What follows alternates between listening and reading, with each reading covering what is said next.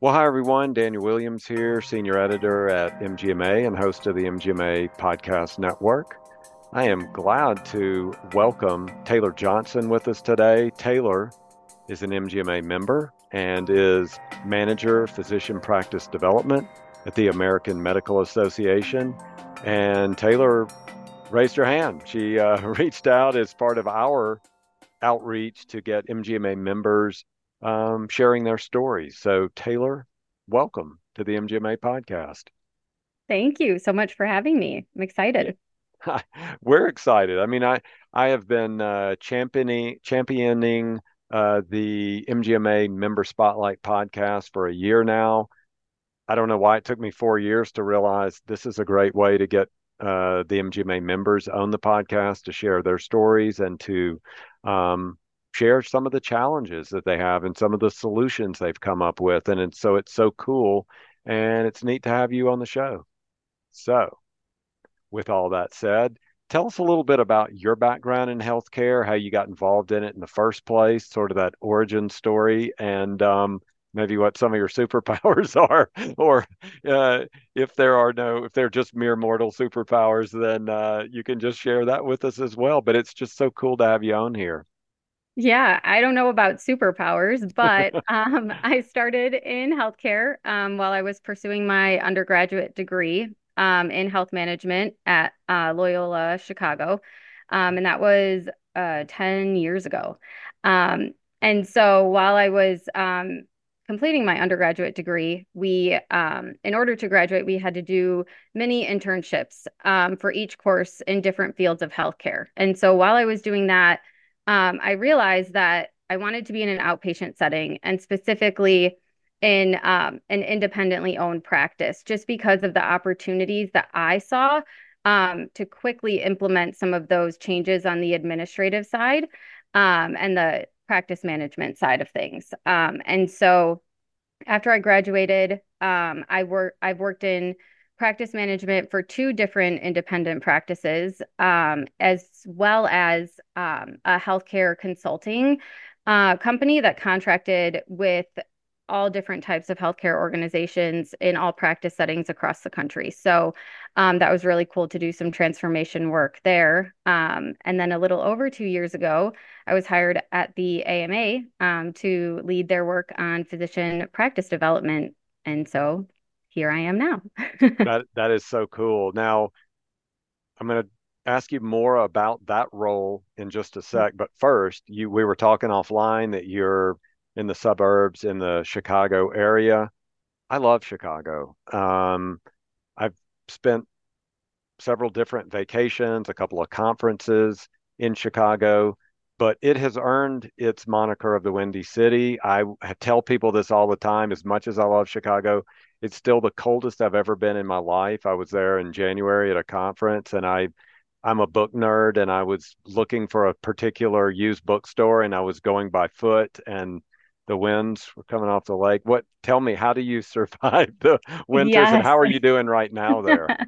Well, that is very timely that you're asking because we're in the middle of our first big winter storm and we've got wind gusts up to, 30, 40 miles per hour today, and it's been Yeah. snowing all day and doesn't look like it's going to stop. So it's a lot of layers, Yeah. a lot of inside activities.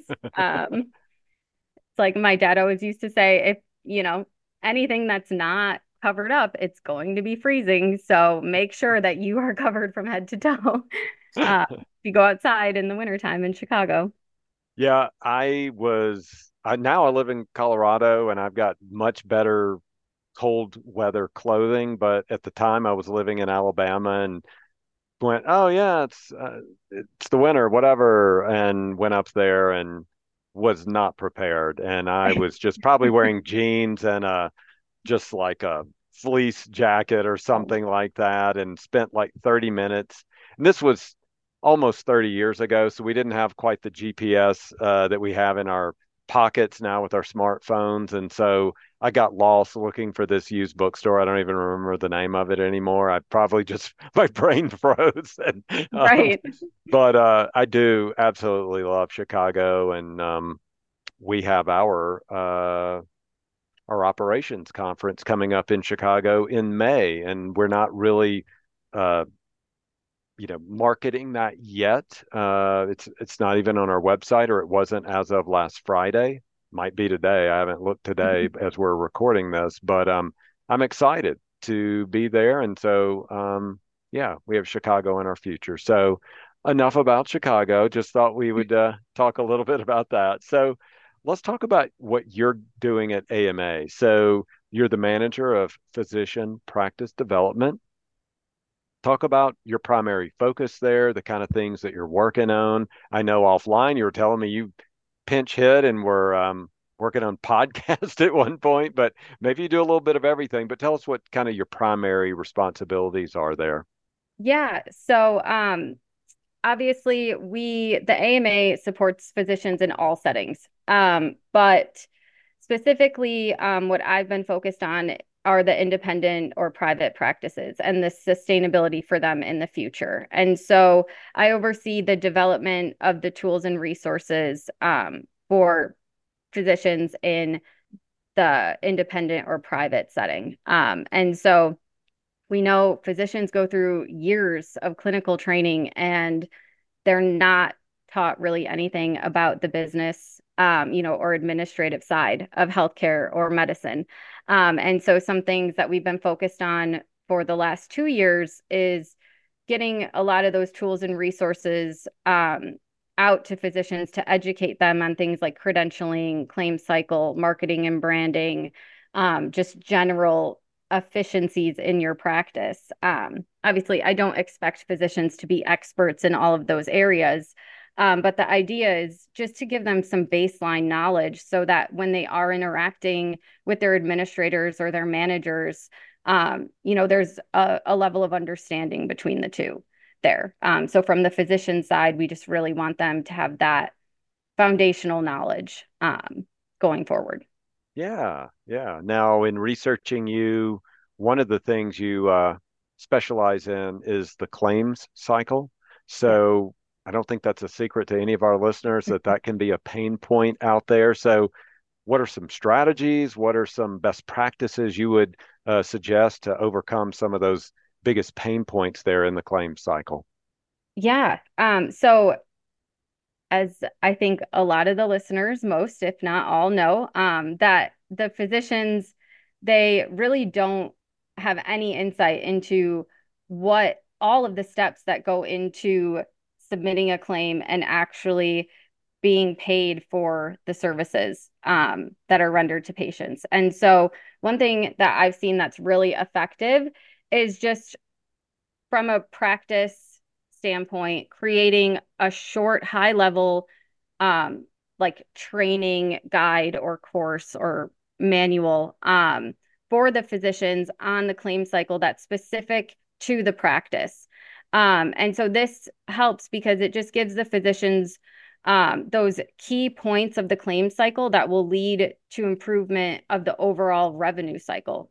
So, for example, like something that I've seen that's really popular and seems to be really effective are creating some cheat sheets, I'll call them, Okay. for the most commonly used CPT or procedure codes for that practice. Obviously, they don't need to know, the hundreds of CPT codes that are out there. They just really need to know the important pieces, for those specific codes. So whether it's prior authorization or whether there are some restrictions on the time frame in when you can bill specific codes close to each other, Hmm. that type of thing. So that cheat sheet just really prompts the physician to double check, is there authorization required? Can I do this procedure today? Can I bill it for this today?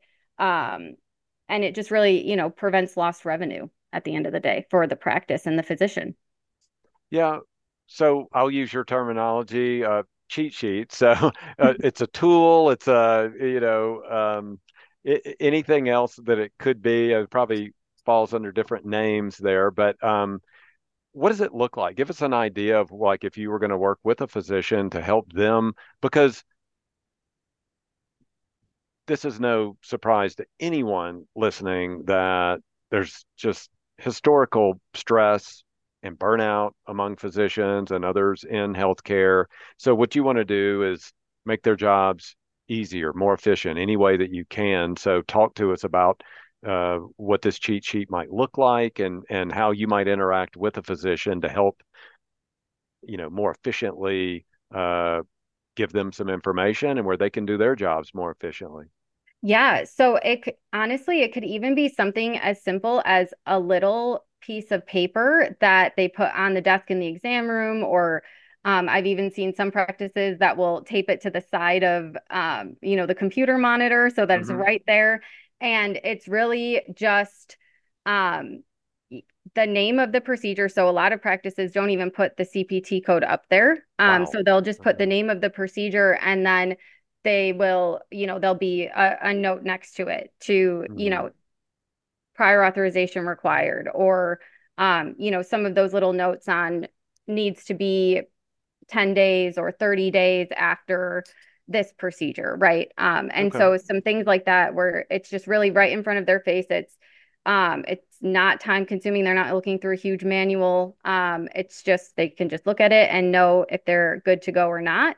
But I think the most important thing that that does is it the physician will stop and think about, okay, can I do this? And if they don't understand, or if there are additional factors outside of, the common situations, then they at least know, okay, let me go get my MA, or Yeah. let me call the billing department, just to make sure that they can do it at that time. Okay. In the last few minutes that we have, I wanted to ask you if there are any additional resources or educational opportunities you would recommend to healthcare leaders who might be listening if they want to explore that topic of physician engagement in the claim cycle. Any resources, anything you want to share with us? Um, yeah, so I in the October edition, I think last year, of MGMA Connection, I co-authored an article that deep dives into how to engage your physicians in the claim cycle. So that's a great resource. But then also the professional organizations, MGMA has so much just on the overall claim cycle and revenue cycle. The AMA is starting to put out more on the physician side in that space. Hmm. And so it's just great, review those, attend the events, talk to other, practices and physicians and see what has worked for them and what hasn't. I think that's, the most important piece. Yeah. So couple more questions then before we leave. One thing I want to do is talk about something I brought up earlier that you actually raised your hand, so to speak. You volunteered to from a call out from MGMA to be part of this MGMA member spotlight. You were just talking about authoring or co-authoring an article that appeared in MGMA Connection magazine. Um, Talk about that membership. This is the MGMA membership or member spotlight podcast. So talk about what being a member is meant to you and then how you've given back to that. Yeah, so I think being an MGA member is great. I wish that I would have done this earlier in my career, not only because of the access to all of the educational resources, but the member community and the connections that I've made since becoming a member. It's really just grown not only my own personal professional journey, but I've learned things. I've made connections to where then I'm able to highlight MGMA members as subject matter experts in some of the AMA resources that I'm creating, and vice versa. And so I just think, that the educational resources are fantastic, and the networking piece is, um, I don't know how to quantify it. Yeah, It's just really valuable there. that's so cool. And it's really neat that you come from a unique perspective. You're an employee at AMA, but you're, an MGMA member. So there is that kind of cross pollination, and you're getting some great information and resources from both associations. So that is really, really cool. So one thing that I've been doing, because this is early in January of 2024, is the guest. I've been asking them about any goals or aspirations or resolutions or anything like that that you may have. So, are you a goal setter or a resolutions maker, anything like that? And if so, what's going on in your world? I, I am from the standpoint that, at work we have to set our goals for the year. And Right. so I think one of the biggest things is just really to continue networking. I think last year I Mhm. really jumped in head first into meeting new people and just connecting and talking about their experiences. And I am very much an introvert. And so that's out of my comfort zone. And I just want to continue growing that this year. And, the MGMA conferences are some of my favorites. It's actually one of the connections that I met at a conference is the reason that I submitted the call to action for this member spotlight. So yeah, we'll just keep going down that road. That is so cool. All right. Well, Taylor, thank you so much for joining us on the MGMA Member Spotlight podcast. Thank you so much for having me. All right, everybody. That is going to do it for this episode. Again, we're joined by Taylor Johnson, Manager, Physician Practice Development at the American Medical Association.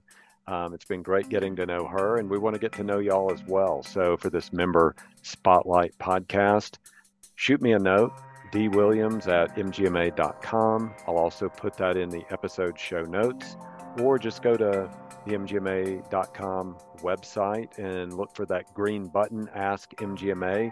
Drop a note in there as well. Just say, hey, I want to be on there. Or I have a question for Senior Advisor Christy Good, and we'll be back in touch with y'all. So until then, thanks for being a listener of the MGMA Podcast Network.